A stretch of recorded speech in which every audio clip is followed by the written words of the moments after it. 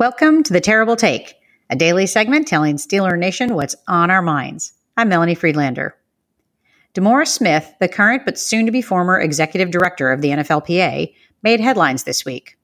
Per Yahoo, Smith published a nearly 100-page paper on Wednesday that he has worked on for about 2 years, in which he calls the 20-year-old Rooney Rule a failure and called for its elimination. In its place, he instead offered 12 recommendations for the league to create a fair and equal hiring system. Smith, who is an attorney, wrote with the help of a law student who works as his assistant.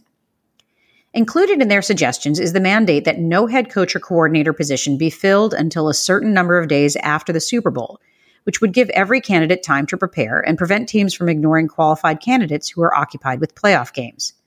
Other stipulations included increasing transparency in the hiring process and requiring the league to make it more uniform, eliminating the need to ask for a team's permission to interview a candidate, selecting an outside monitor to perform periodic audit on teams' hiring processes and publish an annual report, and requiring the NFL's chief diversity officer to develop league-wide job descriptions, uniform standards for contracts, objective guidelines, and lawful interview questions for all senior and executive positions, including head coach and general manager.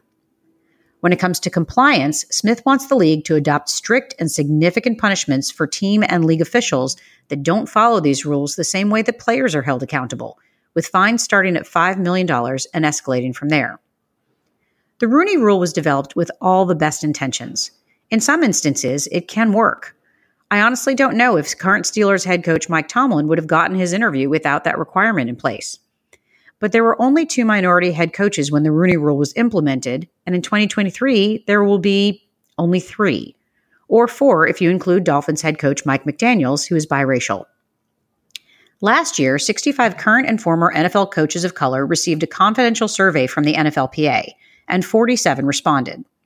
Greater than 90% of those who participated in the survey responded that there needs to be more transparency in the hiring process, salaries, and benefits for head coaches, and that race does play a role in all coaching decisions, including head coaches and coordinators.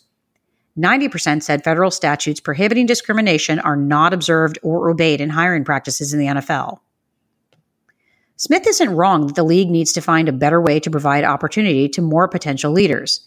In a league where the majority of players are Black, it's hard to imagine that there isn't a higher percentage of qualified Black coaches who could potentially lead more of those 32 teams. In his criticism of the Rooney Rule, Smith is not trying to tear down what Dan Rooney helped create. He simply feels that the rule, as it is written and currently implemented, doesn't address the issue in the way that Dan Rooney and the rest of the committee originally intended. DeMaurice Smith is making some valid arguments and suggestions. The only question is whether the league and the incoming NFLPA executive director will listen. That's my take. You can follow me on Twitter @GirlSurgeon. Check out The Terrible Take every day at 5 p.m. Eastern Time. Follow us on SteelersDepot.com and check out The Terrible Podcast with Dave Bryan and Alex Kozora every Monday, Wednesday, and Friday.